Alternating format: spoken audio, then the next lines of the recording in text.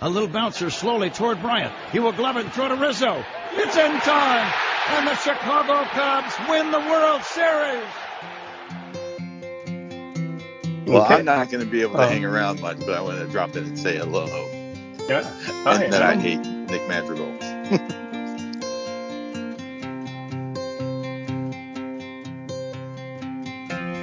I remember running home from school, turning on the TV to the Cubs game, sitting with my dad to watch his heroes. Welcome to the World Series Dreaming Chicago Cubs Dreamcast, now hanging out with the guys at Obstructed View. We are not affiliated with the actual Chicago Cubs, but we're just a bunch of guys who love the local nine and enjoy talking baseball and, of course, the 2016 World Series champion Cubs. Hello again, this is Ken. I am Rice Cube on the socials. With me are the fellow jabronis of Obstructed View. I have Jeff, Skip, and Adam. How are you guys doing tonight? What's up? Doing good. Celebrating a birthday and getting out of here. So, tell us how much you love Nick Madrigal before we get started, because I know you guys got to get out of here to continue celebrating your birthday. Well, I have such fiery old man anger against Nick Madrigal and David Ross as well for continuing to present him in front of my poor crying old aged eyes. But it is what it is. Here we are. But at least he got a couple hits, scored a couple runs, didn't do a double play, and Morel hit a homer. So all in all, I guess they're both trying to make me happy on my birthday. And we're technically not disseminating this without the express written consent of Major League Baseball because we're not showing anything. So, yay. I am disseminating so tonight, the event. So I thought tonight, as you guys can see in the chat, we'll talk about the rookies that just came up, Matt Mervis and Miguel Amaya. We have the suddenly very winnable NL Central. Talk a little bit about our plan, the Cubs' so-called plan of defense and pitching first. We're playing the Cardinals, or at least the Cubs are, tonight, so we can definitely talk about the kerfluffle that's been happening in St. Louis and now here, since they're at Wrigley. So how's that for a plan, guys? I love this plan. I'm excited to be a part of it. Let's do it. Sounds good. I got a lot of thoughts. Sounds good to me. As the spring gave away to summer, past the ivy-colored dreams, toward the days that kept us yearning for tomorrow. Yeah, it looks like we just lost Adam because he's off celebrating his birthday. Glad he was able to tell us a little bit about his wonderful thoughts on Nick Madrigal.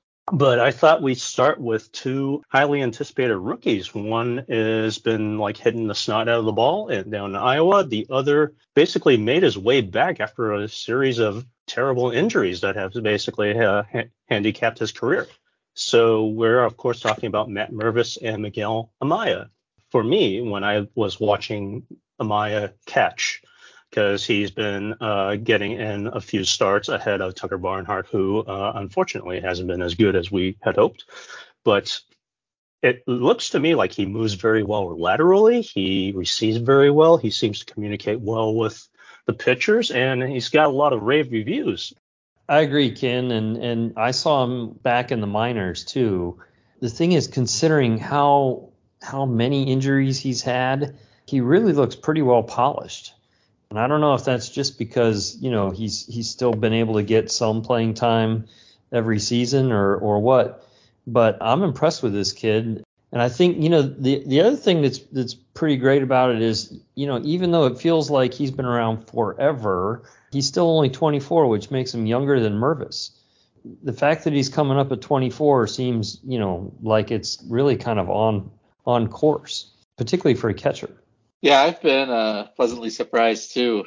I think part of the reason that it seems like he's been in the minors forever is that, as someone who barely follows the minors, I mixed him up with another Amaya who was in the Cubs system before him. So I feel like this guy been in the minors for like 8 years, but he is not Gioscar Amaya, who I guess was a first baseman. Can't remember. But yeah, he's been great. I'm really glad to see him working well up here. It's good problem to have, having credible catchers. Yeah, it's too bad that the Cubs signed Tucker Barnhart to such a long deal. Maya looks ready way sooner than anyone expected, and Barnhart has definitely not looked good. Well, but Jan Gomes' contract is up at the end of this year. So, Barnhart can continue to be the backup. Amaya was called up first, and then they called up Mervis, right? Because of Jan Gomes' 7-day concussion IL. So, yeah, that makes sense. All these games have been blending in because, unfortunately, they haven't been playing too well, and we'll talk about that later. But Matt Mervis came up, and he got his first MLB hit, his first RBI. He's been looking actually pretty solid against even tough pitching. Like, the results haven't come yet, but I feel like his approach, it seems more advanced than you would expect from a guy who just came up for his first cup of coffee.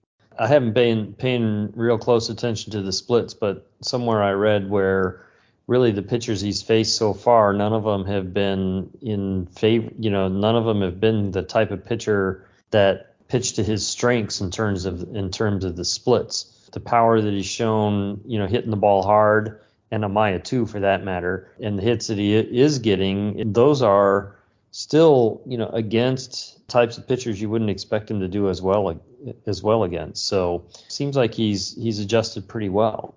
One thing about the conversation with Mervis online or in the blogs or the online sports news and things is they all talk about how he was undrafted, but he was undrafted in 2020 when the Major League Baseball only went 5 rounds. So all that means is he wasn't drafted in the top 5 rounds. And lots of Major League Baseball players are drafted, from round 6 or below and make the majors, right? So, this idea that he was an undrafted player, I kind of feel like they're not giving him enough credit, or they're trying to hype up the fact that they got some player that everybody else overlooked. But I don't really feel like that's the case. I feel like, probably the Cubs would have drafted him in the 6th round or the 7th round anyway, because they already had their eyes on. So I'm a little tired of that thread in some of the coverage of Matt Mervis. I think that's fair. And another thing that was very interesting is that, like, a lot of people had concerns about this defense, and so far he's been tested a few times. Like, Dansby Swanson does this really cool, like, slide stab to get to the ball, and then he bounced the ball into the dirt a couple of times. But I think those were designed hops, and Mervis has been able to pick them out pretty well, and he seems pretty capable at first base. So he's like, he's a big guy. He's kind of slow. You probably have to hit a home run for him to score from second, but that kind of thing happens, and, you take the weaknesses with the strengths. We recently had another very slow first baseman, but he did all right. Yeah, I'm not entirely sure if Mervis is going to win a Gold Glove or not, but, I wouldn't be surprised if he keeps working at it and if his, like, baseline is basically what we've seen so far. I imagine he's going to clank a few plays and people will get mad and be like, oh, I'll send him back down. But from what I've seen so far, I've been pretty impressed. I mean, at least for now, he's got the advantage of having Eric Hosmer around, so it could be worse. When do you guys think they're going to cut bait? Because, we're in early May right now. Isn't Hosmer the next one to go? It really feels like the next time they're going to bring somebody up, isn't he the logical option? Well, I guess it could be Madrigal. Madrigal or Hosmer, those are the two guys that feel like they're producing the least at this point. So Madrigal at least has positional versatility, so if nothing else, that'll probably keep him on the roster over Hosmer. And the other thing I was thinking about, it's much less likely, but if Barnhart isn't hitting, if he can't throw base runners out, if, heaven forbid, the front office looks at the record with a Barnhart behind the plate versus Jan Gomes versus even Miguel Amaya, then he might be cut off because that deal that they signed him to isn't even that expensive. Yeah, backup catchers don't make big money. I got to believe they'll keep Barnhart for a while yet, because there've been a lot of rave reviews about his work with the pitchers, and as well as Amaya, but earlier on we were hearing kind of the same thing about Barnhart too. So I got to believe they're going to keep him around for a while. And Hoyer's already said that essentially they don't care about batting average and on base percentage from catchers. So, if he can hover around 180, he's probably going to stay on the team. It's kind of embarrassing, but I think that's I'd be surprised if he would get cut. And I suspect they'd send Amaya back down and let him get some more seasoning in AAA and then bring him back up. This actually leads into the fact that the NL Central is suddenly very winnable, basically for everybody. Cubs are now sitting in third place. They're hovering around 500. I think says they should be better. And honestly, they should be. They've lost a lot of unlucky games. They've lost a lot of games where they've had like really terrible situational hitting, terrible at-bats, terrible decisions. Why are you sending Madrigal? Those kinds of things. Why are you doing a hit and run here? Why are you bunting? But the NL Central is still very winnable. So this is why we're so concerned about the roster makeup. We want to make sure that the Cubs are always putting in the 26 best guys, and that's not really happening yet. And I don't know if it's by design. I don't know if there's like some weird contractual thing. But right now, it's not the 26 best guys. And we'd like to get there eventually. But while they're here, we'd like to also maximize what they can do for the team. Yeah, man, I think that's exactly right. I don't see the Cubs being huge players at the trade deadline this year. Still, I think they're thinking still along the long term, but I could see them if they can get a few guys that they can keep for another year or so. I could see them doing something like that. The 26 best guys, clearly we're not there yet. And I guess the idea is they're still trying to show, some credibility with veteran players. And this is a good place to get yourself a chance to come back. And it's worked with Bellinger, right? But clearly Hosmer's not going to be around that much longer. And then they've got some other guys at AAA that are doing pretty good too. So we haven't talked about Morel, but he's up now as well, and he was hitting the snot out of the ball in addition to Mervis, and so he's back up. The kind of energy and enthusiasm he brings, I think that'll really help the Cubs too. Now, if only some of them would start hitting with runners in scoring position, that'd be quite a feat. Sure, Ron Santos spinning in his grave over all of the guys left on third base. That was pretty ridiculous, especially like you saw it in the Marlins series, you saw it in the National series, you saw it basically Monday's game. So there's a lot of missed opportunities with this team. That's part of the reason why they're at 500 instead of much better. On the other hand, the plan seems to be working so far that the pitching is basically carrying the club until they decide that, oh yeah, maybe we should score some runs. But the defense has been spectacular. Hopefully Nico Horner comes back pretty soon from his little hamstring strain. Honestly, I think they should probably just IL him, but I know that a lot of teams are just going to wait it out as if it's that mild. And I guess the Cubs are no different, but it does kind of frustrate you when they're basically fast tracking a guy and then he plays hurt and then he aggravates it even more. Yeah, those day-to-day injuries are always tricky ones. But, I mean, with Morel around, I mean, they could probably just keep him on the bench for a few days. And the good thing, too, is that if he can't go, they can always backdate the IL stint. It's not like they need to bring up Morel. It's not like you need the roster spot to bring up Morel. He's already here. Well, and the other nice thing is you get some of these young guys a chance to play, right? So Horner takes a couple days off and Morel gets to play, and maybe we get to see Madrigal a little bit more, to Adam's chagrin, and you get to see, what he can do with 2 or 3 days in a row. And if that gets him started a little bit, then, that's not a bad thing. And that's one of the things about when you're trying to create depth on your bench, you got to give these players a chance to actually play sometimes. And so sometimes a short injury break isn't such a big loss.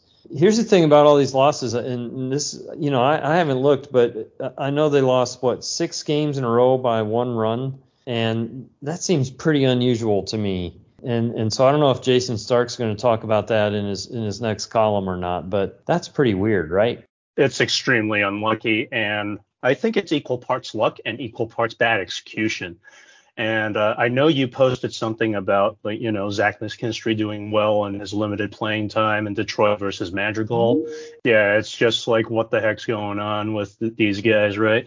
What's going on with the coaching? Why are they doing some weird stuff like, bunting and extras when, they just got 2 guys on? There's a lot of different things that cause me anger, and I just pushed them out of my mind. But I think in the moment, It's kind of like vaccines, right? Like if enough of a critical mass say that that decision is probably wrong, no matter how smart the front office is, it's probably wrong.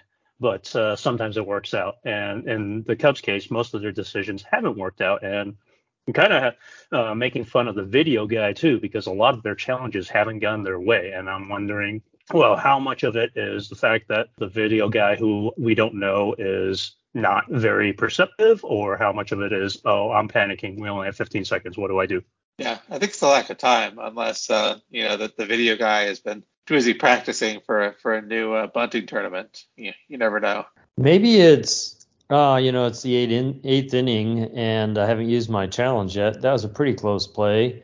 I'm going to use it anyway, just in case, because otherwise I might not get a chance. Yeah, I think that works too. Like if it's late, they might as well use the challenge. But I felt like that wasn't too late, was it? When was that challenge for the foul fair ball the other night? I don't know. I wasn't watching that game. Me neither. You tell us, kid. That's an excellent question. I think at that point I probably had turned it off. That leads me to just like a little bit of philosophy, because like I'm kind of mad, but I'm not that mad. 2016 has sustained me for a few years. I'm able to just say, well, I have other things to care about, like, my job, my family, other things. So with a little bit of maturity, I'm able to just kind of block that from my mind. So I feel like that was earlier than the eighth inning, but at the same time, honestly, it's past and I don't care anymore. But if this kind of thing continues, then we have some concern. But for the time being, I'm just happy that I'm able to at least watch this Cubs team grow, because they're going to be together. Like there's a core in place that's going to be together for a few years, and that's really cool. Yeah, that's kind of how I feel too. I mean, I'm not really mad at all. I'm just kind of like, compared to what we saw like the last 2 years, I'm just excited to just be watching a cromulent team. But so yeah, they make mistakes, but well, a lot of things happen in baseball. I wish that they won a few more games. I don't think this team's going to win the World Series, so I don't feel like I'm on the edge of my seat for every pitch either. So I'm just happy to watch good-ish baseball, even if watching Eric Hosmer ground into 1,000 double plays is not super fun. Do you guys remember back in the day when Derek Lee was still on the team? And Derek Lee is like a highly underrated player. I love Derek Lee, and I think he was extremely underappreciated because of all the double plays he grounded into. But that also means that they're getting a lot of men on base, and there are a lot of opportunities for both runs batted in and double plays, which is unfortunate, because guy was just thinking in terms of, hey, even Barry Bonds in that 1 year where he was on base 61% of the time, that means he still made an out like 39% of the time. There's a lot of failure in the sport. So I'm just trying to take that in the stride, but I also feel like this team, with the right breaks, with the right bounces, could be a lot better. And I think generally I agree with you. This team probably won't win the World Series. I don't think they're deep enough. I don't think they're going to get enough wins to get a good seeding. But if they get in the postseason, who the hell knows, right? Like the Phillies went all the way to the World Series, and they played the Astros pretty tough. So you just need a chance. And so I just want to make sure that they get that chance. I think we all, well, except for Adam, who was like super optimistic on their record, a couple times ago on one of our podcasts, we all sort of expected them to be, between an 82 and an 85 win team, something like that. And they're essentially on pace for something along that line, right? 81, 82, 83, if they're a 500 team. But the thing is one of the things that I expected to be a real strength of this team was the bullpen, and the bullpen hasn't settled in yet. But, the last couple of years, the bullpen hadn't settled in by mid-May either. And so there's a few spots here where I feel like if you look at even the teams that were bad the last few years, there were some places where there was marked improvement as the season went on. And the bullpen would be one of those spots where, once it settles in, once the roles are there, once they figure out who's going to be effective when, then I feel like some of these one-run losses will turn into one-run leads. Yeah, I do agree. And just based on what I've seen from the starting pitching, they're coming around. Like Tyone Tuesday night didn't do too hot, but I think he had good stuff. He just couldn't command it. And I wonder if that's just a function of him being out of it for a little bit while he was on the IL with that groin strain. I feel like they're going to be okay. But, expecting them to be perfect every time out is a fool's errand. The offense has to step up every now and then. Even before Tyone went out with that injury, I mean, his peripherals were pretty good. He was just having bad luck in the ERA department. But yeah, not the pitching's been fine. I mean, they'll regress a little bit, but I think I predicted 80 wins going into the season, and I felt that was very optimistic. But now I feel like it's about right. They'll do okay. They'll be pesky for those of you who listen to Effectively Wild. I think Meg, that's how she defined the team, and I was like, that's about right. And that's good. It beats just being depressing and watching Frank Schwindel hit 20 home runs for a nothing team. We got young guys. We've got a bit of a log jam, and that's what you want to see. Don't want to see Hosmer hitting with the bases loaded, but here we are again. Yeah, at some point they're going to cut bait. And I think, with Seiya Suzuki not having a spring training, he's trying to find his timing. I think he's going to adjust. I think the guys who are supposed to hit will hit. Cody Bellinger has been pretty darn good, which makes me think like he figures something out on his own, probably independently of the coaching staff, but who knows, right? But there is enough in this lineup that can make some noise. And like Jeff said, they can be very pesky. They still have a very positive run differential. They're one of the highest scoring teams in the league, even though, a lot of that is just beating up on Oakland, which was very enjoyable to see in person. But those runs still count. If they can get it together, there are a lot of missed opportunities early in the season. They should definitely be over 500 instead of just hovering at 500. But there's still a lot of season left. Like even the players, they're not panicking. The coaching staff isn't panicking. I don't think we should either. And I feel like staying the course and, letting Hosmer finally tell the club, hey, my performance is not what it should be. Maybe you should cut me. Like he's not going to say that out loud, but the numbers will. Maybe they could trade him to some team closer to home or something for a single A pitcher. Would probably have to be a reliever. Yeah, a single A relief pitcher. I heard cash considerations was still available. Except they're barely paying him anything. That's true. He's not even making the league minimum.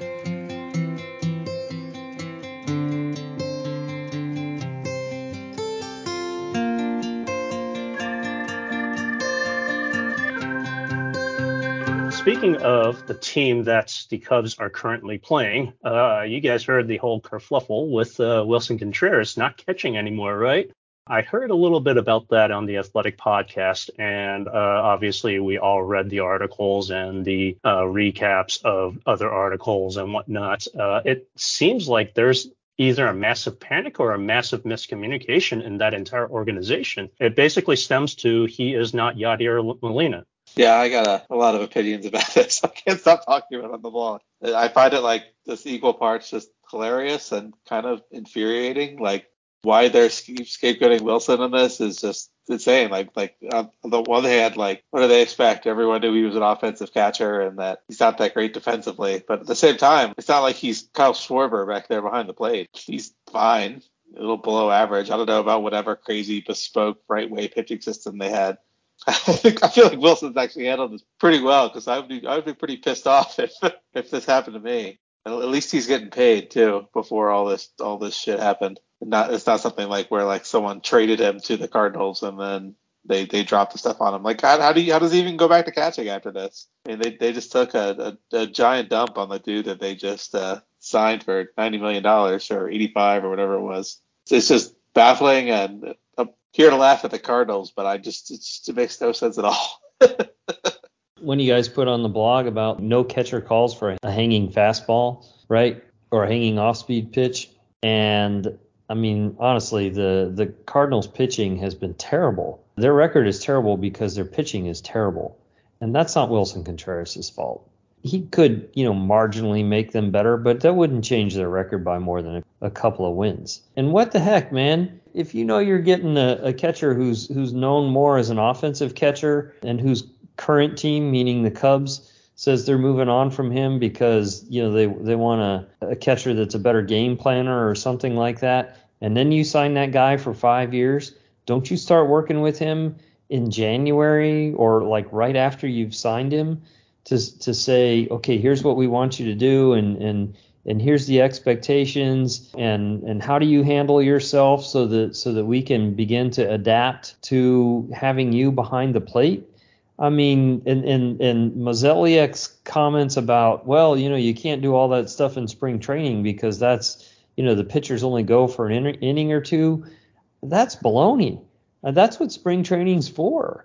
I think you're right, because if I understand this correctly, Wilson Contreras went in, talked to like every pitcher on the staff, told them how committed he was to working with them, and then he did work with them. So from his point of view, he should have done everything that he needed to. I think that's on the record. He was there. He was trying. He wanted to put in the work. And so doing this retrospectively, like, I guess it's not retrospective because they literally just did it before they came in to play the Cubs. But it's like they basically said that work was worthless, and the pitchers didn't communicate at all, or he didn't communicate at all. And now we really don't know what's going on, because based on what I heard via the Athletic podcast and reading the various articles, they're treating this as an internal problem. So there's a lot of vagueness to the story. But from, the fans' point of view, even from fans who aren't fans of that particular franchise, it seemed like he put in the work. He communicated with the pitchers. So what the hell's going on, right? He skipped the World Baseball Classic. I mean, he's obviously reached out to Yadier Molina to ask about these things. And even Molina's like, yeah, these guys just aren't executing.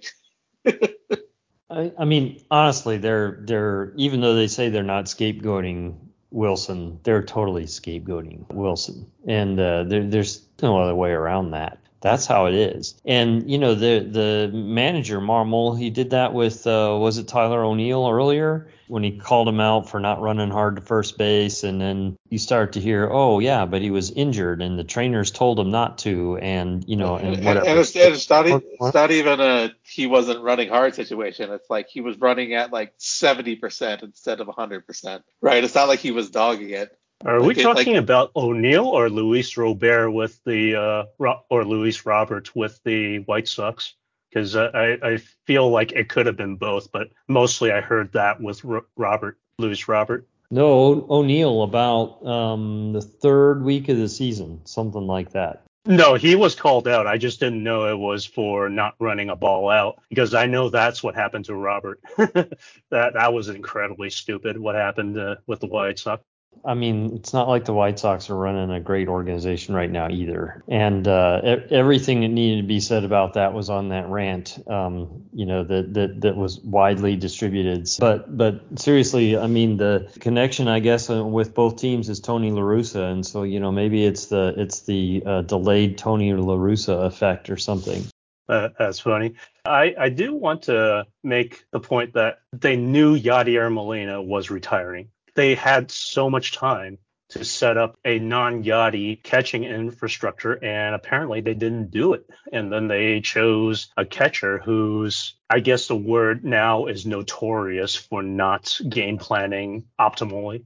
It's always kind of confused me too. I mean, it's always been like Contreras' defense has been like a weakness, but everyone's acting like the Cubs took a giant shit out of him and put billboards all around Major League Baseball stadium saying don't sign this guy. But they're pretty classy. They're like, we're gonna move on. I'm sure they would have been happy to have Wilson back at a lower price. I mean, it's not like they wanted him out the door necessarily. I think that's just more of a we don't want to pay what he thinks he's worth.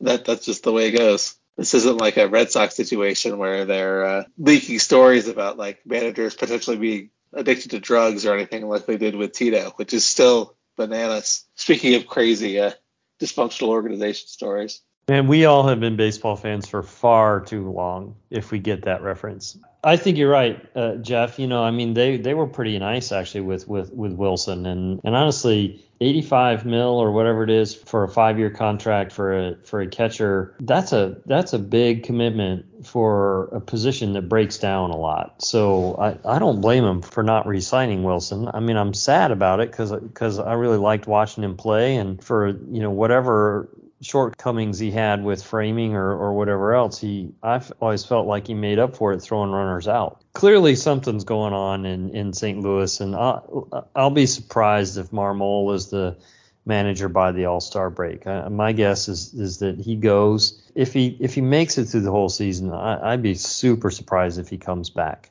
But I think you're going to see a lot of turnover at this point because I can't imagine people are happy there. Yeah, speaking of the rest of the NL Central, there was a stretch when I think the entire division lost something stupid like 18 straight games. So the Cubs, being as, I guess, horrible as they are right now, are only 3 games out of first place. At the end of the night, it might be 3.5, it might be 2.5, but the point is there's so much time left that they can make up that deficit. So my hope is that we will see better play and hopefully better decisions from the dugout too, because there are certain, obviously, they've done a few things like Michael Fulmer is no longer closing, and he seems to have thrived in his setup role.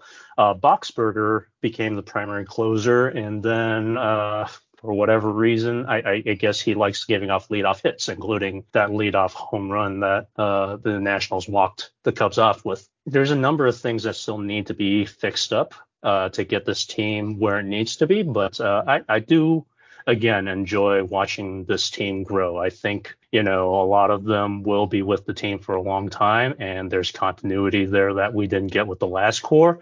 But hopefully they've learned enough from the last time to not let this particular core fall apart this time.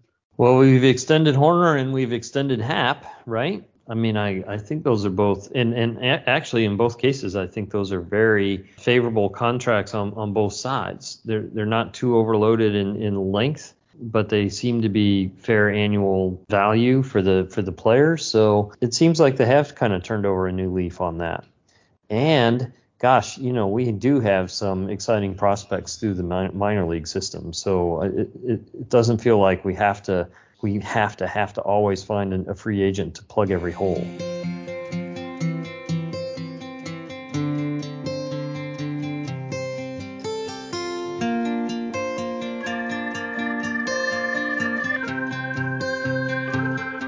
There is one very important free agent coming up that I hope the Cubs saved up enough money for, but I think that's very unlikely.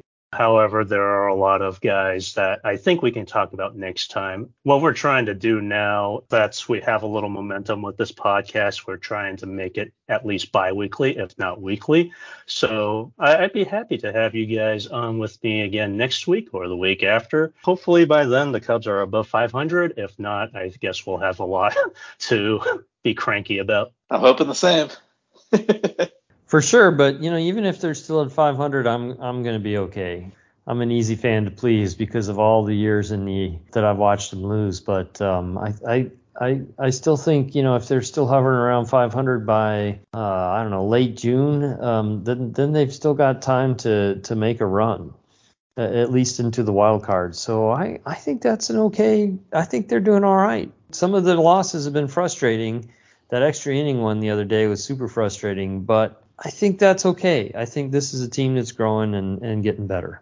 And I think they'll probably learn from those failures as well. At least you would hope so. Like, maybe don't swing at that pitch next time or something. But as we can see from pitching ninja gifs, pitching is crazy and hitting is hard. So for me, I can't really blame them for swinging at stuff anymore because I know for sure I couldn't do it. And I see from the tunneling and the overlays and everything, like how difficult it is to guess right. And you hope that at some point they guess right more often than not, and they actually use those iPads that are supposed to be in the dugout, right?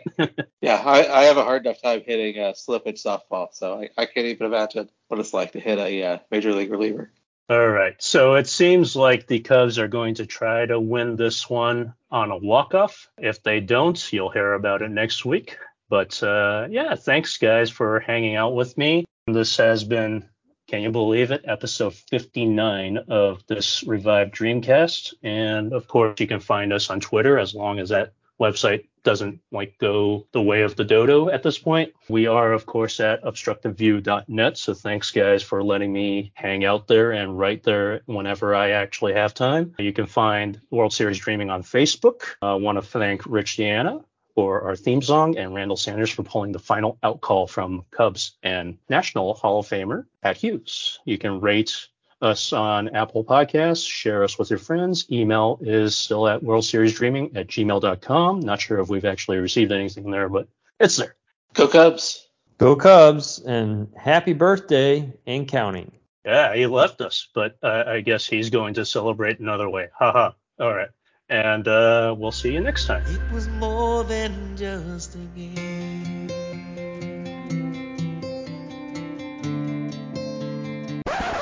It's so appropriate that a guy called And Counting is celebrating a birthday today. Yeah, 48 and counting. That is not too bad, you know. You're not even 50 yet, so you're still young, man.